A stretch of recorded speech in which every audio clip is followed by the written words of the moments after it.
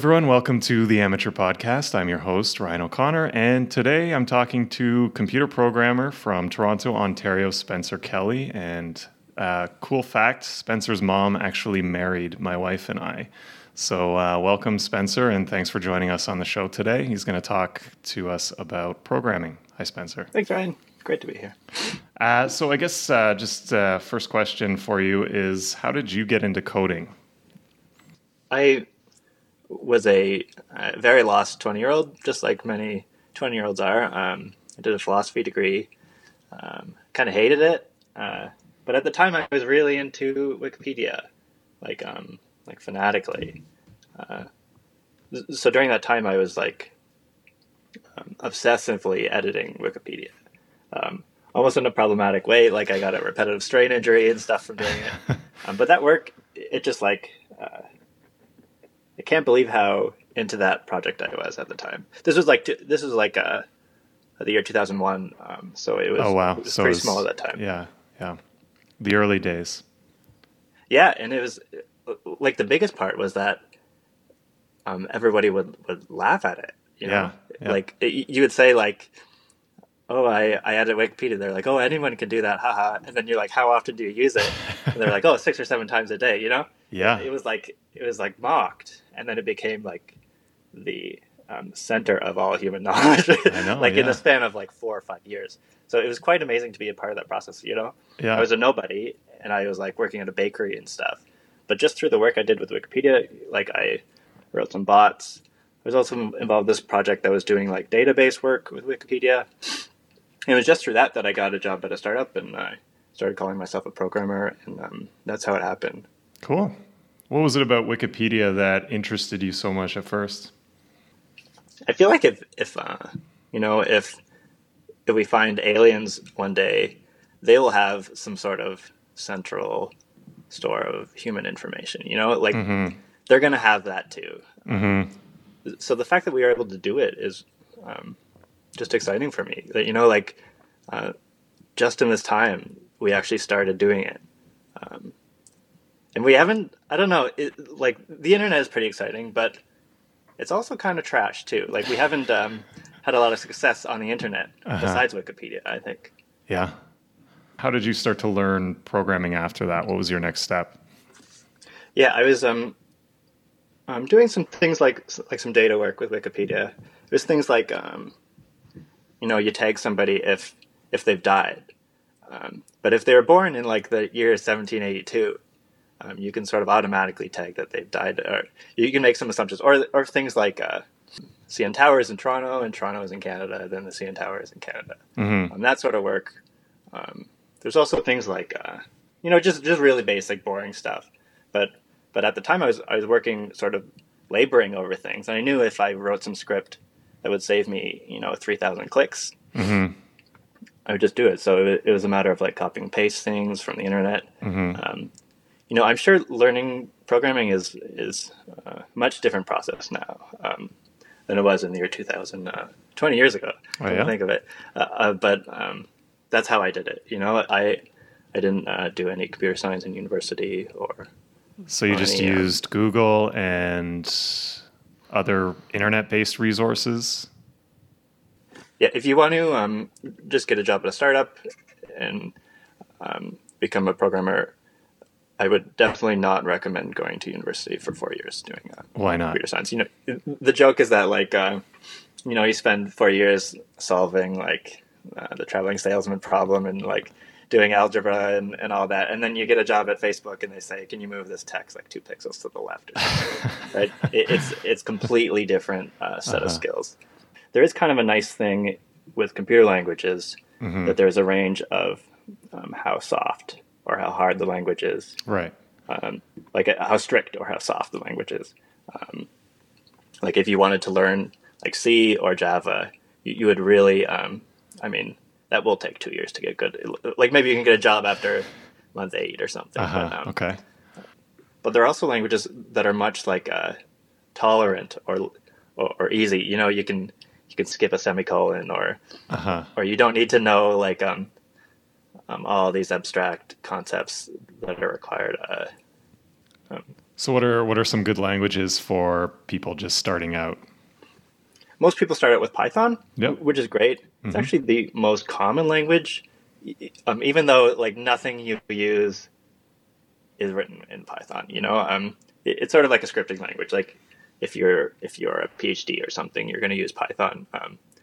If you take a Google interview, they often do it in Python just because it's like a forgiving. It's slower when you run it, and you can't. You're not going to build an operating system in it or something like this, but it's also like most English like when you look at it. Huh, interesting.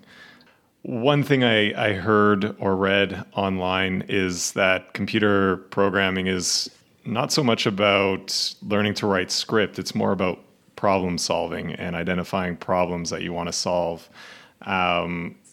Is that true? Is that a good way to get into computer programming, is thinking about problems that you might be able to solve with the use of software or code?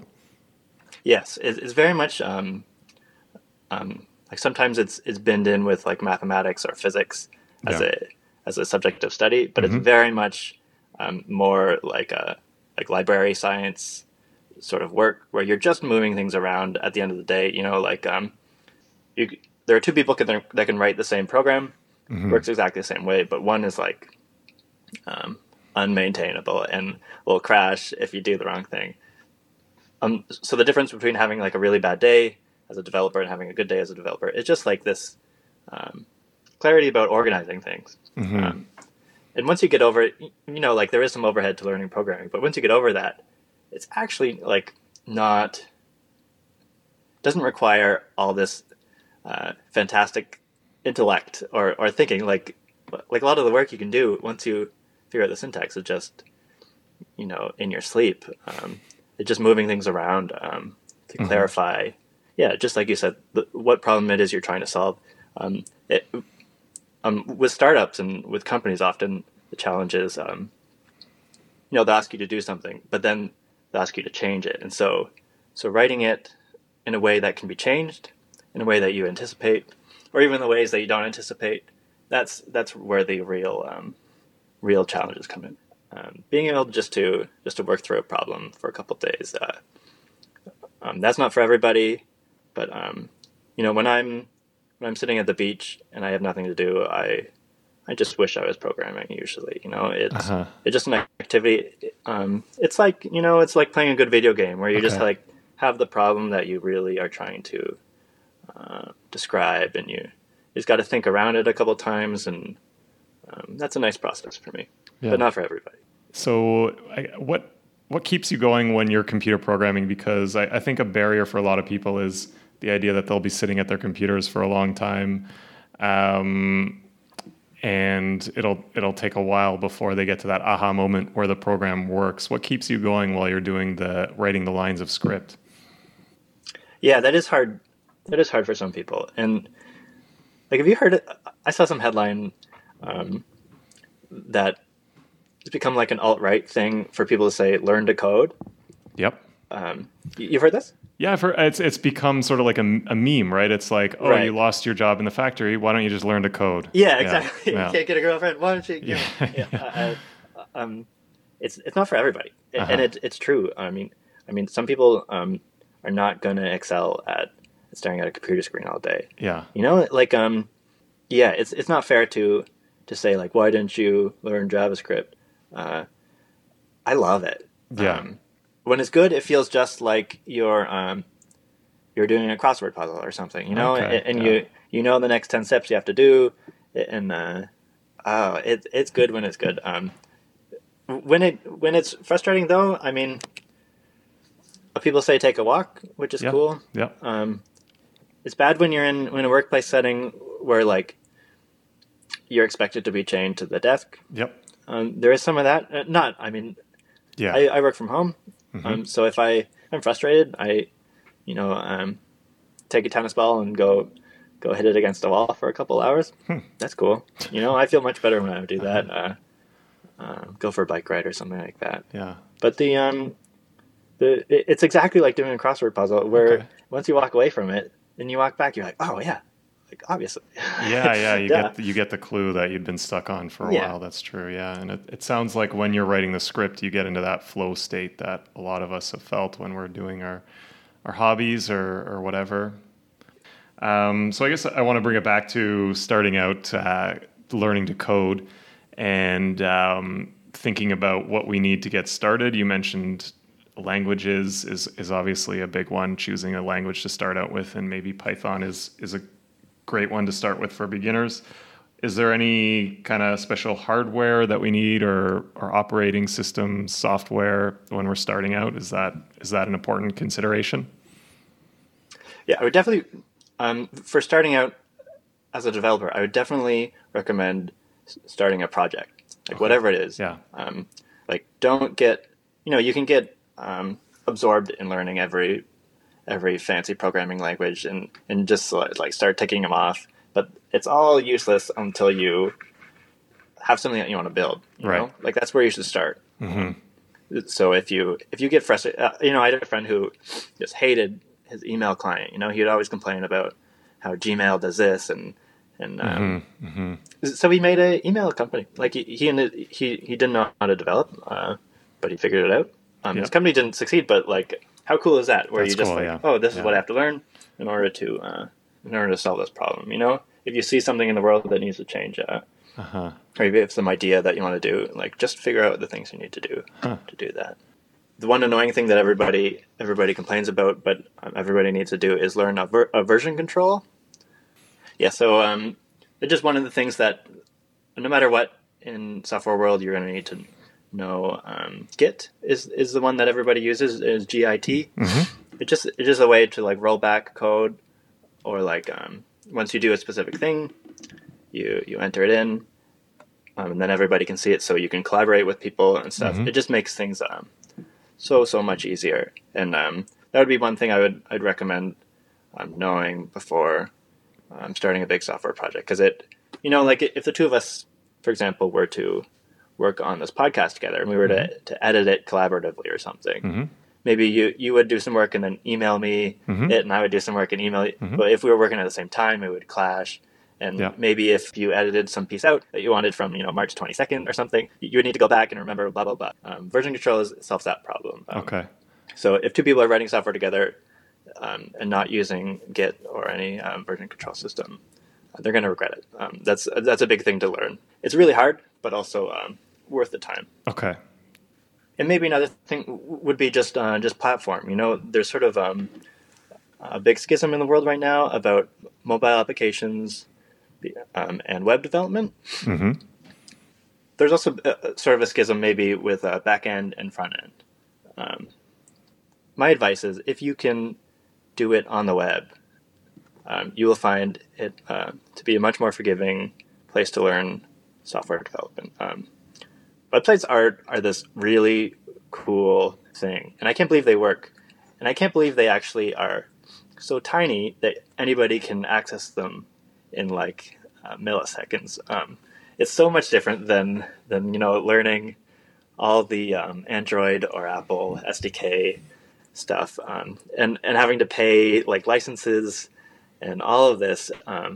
So the other thing too is that it can work on your Xbox, and it can work on your mobile phone, and it can work everywhere you need it to. If you wanted it to be like a hardware project, you can make an Android, open a web page, or anything like this. So my advice is to become a web developer first, before anything else. Some people are going to disagree with this, but I think it is the best way to get started. Okay. Actually making things, like even just workshopping things. Okay. Websites all only run one programming language right now. There's plans for this to change very soon, but for the past 20 plus years, actually like 30, 40 years, it's always been JavaScript. So that's the language. It's the language of the web as we speak right now. It's 2020, but there's talk about all these new languages coming in. It's going to change things a lot. But right now, so I spend all day writing JavaScript. Okay. And most others do, and that's a nice language. It's very popular. very forgiving. Mm-hmm. It'll be able to do everything you could possibly want. You're never going to hit the end of that. It seems to me, at least, that the online community of programmers is very, just as an outsider's perspective, they seem very helpful to each other and very open. Is that usually the case? Yeah. Yeah, it used to be, and I'm glad this has changed because it really has changed. But it used to be that the programming world was really toxic and angry. Really? Oh yeah, Yeah. yeah, and just like if you ask a question, you would get told how wrong you are. Yeah. This really is changing, and it's often just the people that are coming to the software world are changing. The people who have asked a question in a way that's not rude or something like that. But there really is a good culture of helping each other with issues like Stack Overflow is the big one. Mm-hmm. But there's also lots of different worlds for working with that. Right. So if I were to write a program and I release it as like $10 for the program or something like that, you can't build on that, Yeah. And plus you can't fix things in it. You need to ask me politely to fix your issue that you have. With open source software, it's like innately collaborative, right? You have a way that two people can work on the same thing, and all this, and it is really good. The issue, though, is that once the source code is released, there's almost no way, and I mean this, like there is almost no way to make money with an open source project. That's what I do, all day long, and I've never made a penny directly from an open source project, which is too bad. So it's like if people want to collaborate on software, but the instant you do, it's impossible to make money. Right. So you're basically just doing it purely out of passion, it sounds like. Well, no. I mean, yes and no. Most of the work I do right now comes in from my open source work.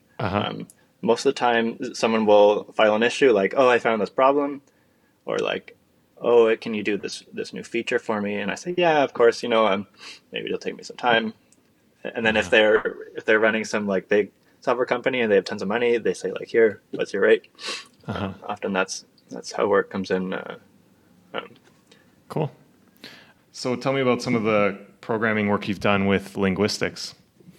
Yeah, it seems like a nerdy thing, and it seems like a unrelated thing to know like the nouns and the verbs of a sentence. Yeah, absolutely. And often, that's what I do all day, and people are often like, "Why?" If you ask my parents like what I do, they have no clue. I mean, they don't. It just seems weird. But all of the world's information is in text, and the thing about text is that computers can't read it. Computers don't understand it. So it's like we're all dumping crap into a barrel, and then we can't do anything with it. Like the perfect world is where when you're contributing information, it can be remixed and used and shared in all this like a smooth way. Text doesn't do any of that. So the work I do is trying to like make text at least a little bit portable, at least a little bit sensible, where you're wanting to change it or like scan through it, look for like soft matches in things and stuff. So once we learn the basic skills, how do we get better? How do we improve our programming skills? Do we have to practice? And if so, how do we practice? Yeah. If you ask a carpenter what their workbench looks like, like a carpenter is so careful about, their saw goes here and this goes there. And if you like change something about their workflow, they're going to freak out at you. That's because they care about their process and their workflow. I used to make fun of people who get really finicky about their computer and like spend all day making it perfect and get a bunch of screens so they look like a fancy person. This really matters. I can't recommend enough that you spend like a good amount of time, like as much as you can afford, making your computer exactly the thing that you want it to be. Don't let other people tell you what you're supposed to do on your own computer, whether it's like the arrangement of windows or monitors or keyboard shortcuts or anything like that. It all sounds really silly and nerdy to make a big deal out of. But man, like, Better Touch tool is this application for like configuring a Mac, and there's equivalent ones for Linux and Windows as well. But just so your computer, like, where this window's going to be, you don't need to alt tab around. Yeah. That really makes you a better developer. They say, like, you're only as good as your tools, right? Yeah. That's true. Yeah. I think this is something that a lot of people, myself included, who use a computer for like most of the day for our jobs, something that we can learn from as well. Yeah, I should say too. One thing that gets me, and I can't believe it, and it's really surprising if you're a developer or not. People's desktops, like how much of a garbage fire people treat that. People's inboxes. Some people have like 10 billion unread emails in there. You're going to spend a huge portion of your life on a computer. Do it properly. Absolutely, I agree with you. I'm one of those people who has thousands of unopened emails in my inbox. Right? Are you serious? Yeah, because I don't know. I don't know why. It just sort of built like that, like over the course of years, right? And I just never got to because the idea of going through all of them and deleting manually is daunting, right? Yeah. It's funny, the relationship people have to software. If this was like your legal life or like your financial life, you would not let this slip. But something about software has just become, it feels nerdy. It feels like it's not important. And like, why would I spend time cleaning up my inbox? It's worth it. I don't know. Yeah. Maybe it's just my opinion. I think. No, I agree with you. I think it is worth it. And you know what, Spencer, I'm going to do it after this hey, podcast. I'm going to check back. Sometimes people say that. I'm going to check back. It is a big. Spending a day cleaning out your inbox is hard work and it's not fun. Yeah, you're absolutely right. And you know what? The last time I tried, I just got too nostalgic because I'd go back to old emails from 5 years ago from my mom or whatever, and I'd think, "Oh, that was a nice email." Yeah. And then I'd get too nostalgic and I'd get distracted with that, I guess. But I'm going to do it. I promise you. It's with this COVID situation, we're spending a lot of time indoors. So now's as good a time as any, or even better time than most. And I think it's probably something like cleaning out your house, which most people spend time doing. I think we need more of that and more of that out in the open, right? And I think some of the things you're talking about here is just good computer habits, and cleaning is a good analogy. Hygiene is another good analogy. I think we can think of this as computer hygiene, and most of us use computers for our work day in, day out. So this is something that we need to take more seriously, myself included. And I'm guilty of bad computer hygiene habits, as you know. Okay, so let's talk about some of the challenges that people learning computer programming might face.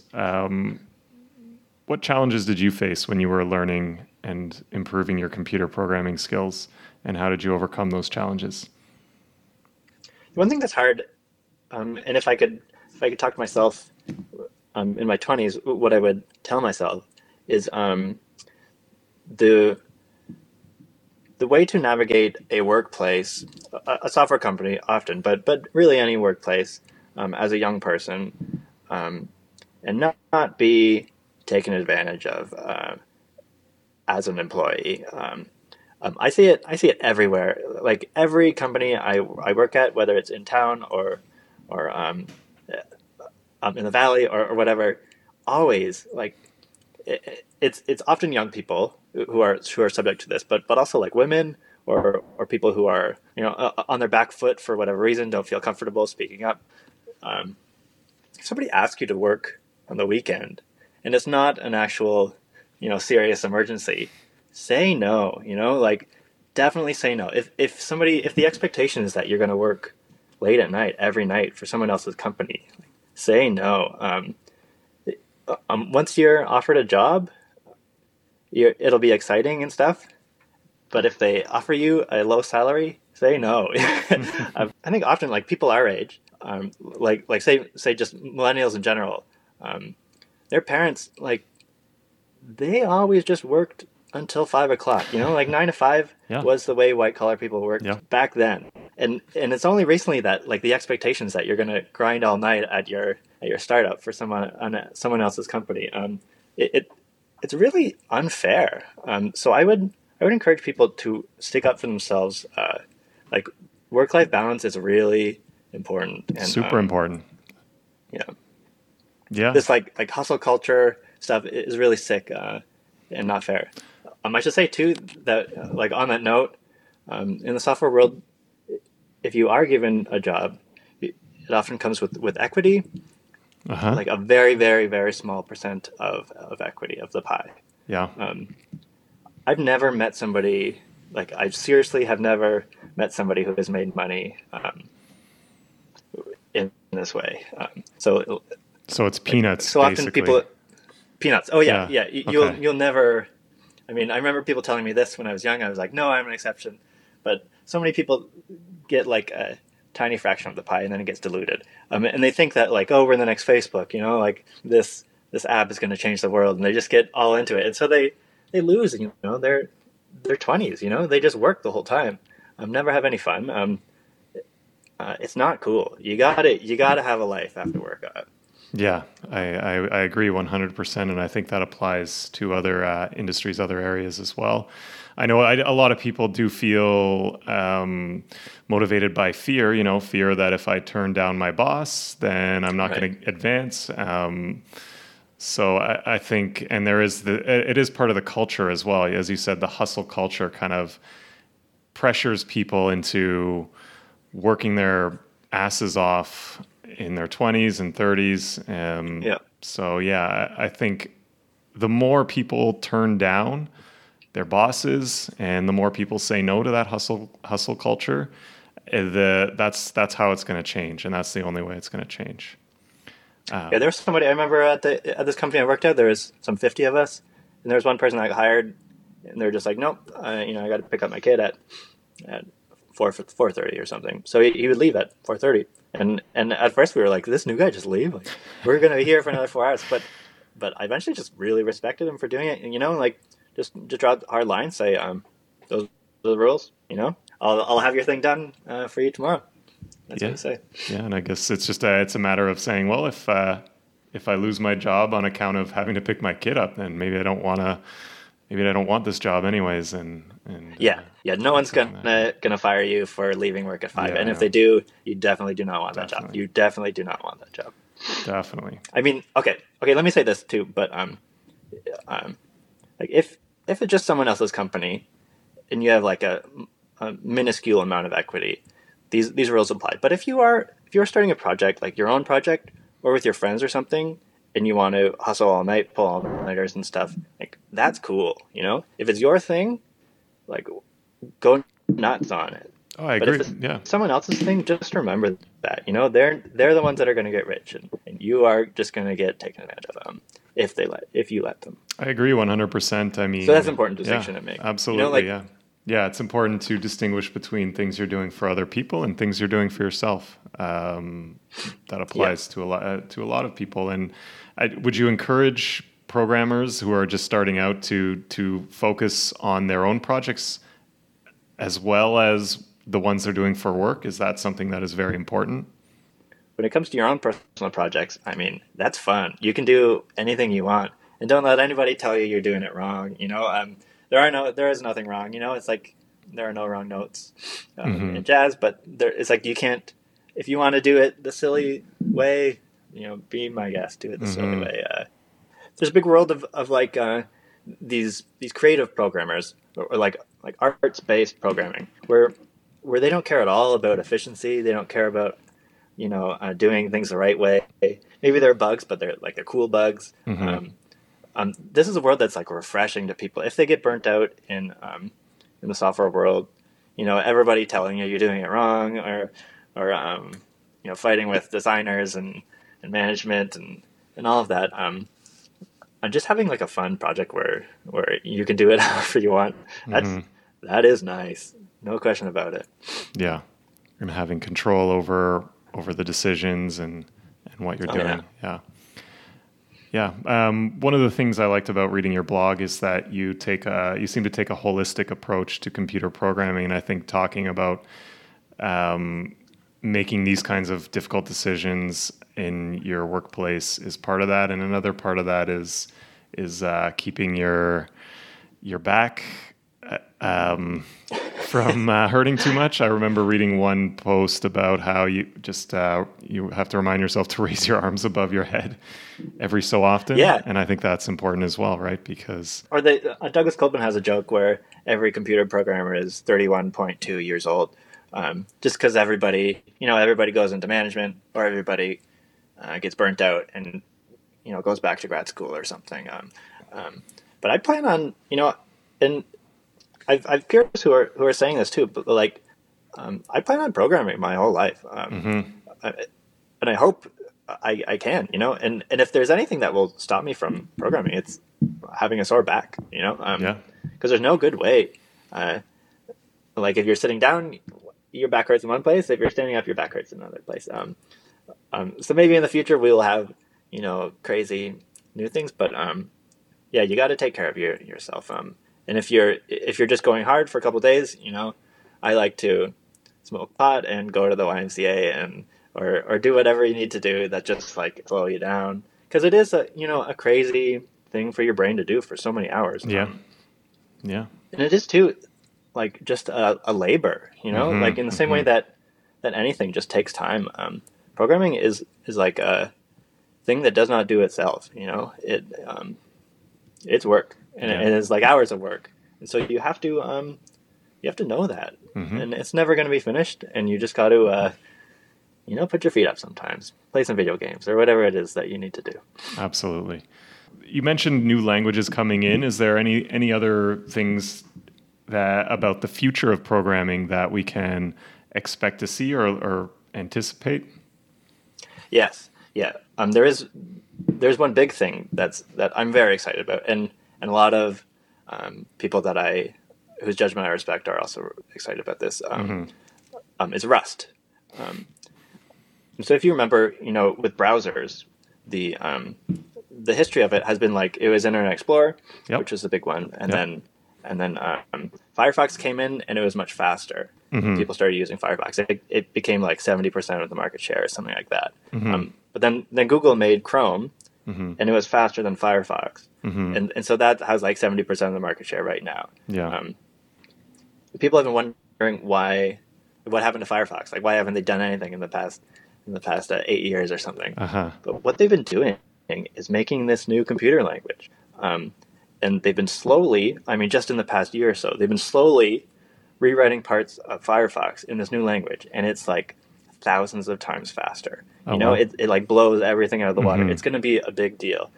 But that's cool for Firefox. But it's also just a programming language that everybody is using, and people realize the some of the advantages of it. I can talk about it. It's a little bit technical, but I personally want to learn Rust.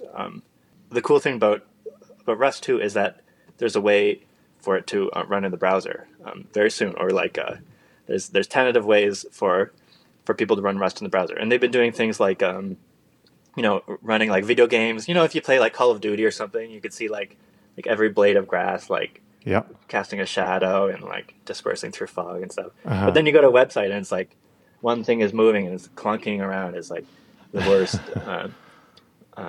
People have been really doing these demos where they run like high-end graphics or doing like complex work in a web page using Rust and WebAssembly. So it's really cool, really interesting, quite novel in terms of the computer science of it. Cool. So that's what I'm excited about. All right, Rust. I'll look forward to it. Is it as far as languages go, is it an easy one to learn, do you think? Or No, it'll be quite advanced? Okay. It shouldn't be. I don't think it should be a first language. Yeah. Do whatever you want. And it has all the same primitives as any computer language. If you learn one, all of them become much easier to learn. It's the same. I should say too, like some developers fight holy wars about which language is better, and they say this one sucks, this one's good, and they're all very, very similar. Even the like weird experimental academic ones have the same. It's just like an if statement where you say like if x is equal to 5, then do this. If not, do that. Loops, which is just, some languages don't explicitly have loops, but have a looping concept, and just like a function, like an abstraction. So if you have a reasonable part of your program that you want to separate out and name something, every language has that. So those three things are like once you get that, you're good. And if you learn JavaScript or Python first, then saying, "Oh yeah, I'm a REST developer too," you're like, go for it. Yeah. Okay. Cool. So Spencer, thanks so much for taking the time to talk to us today. No problem at all, Ryan. Thank you. That was very informative. And if anyone wants to check out Spencer's work, they can go to your website, spencermountain.in. And once again, Spencer, thanks so much, and have a great day. Thanks for joining us today. Check out our website at amateurpod.com. Comment on today's show. Tell us what you're learning, what you hope to learn, and what you thought about the show. And remember, there's a teacher in everyone you meet.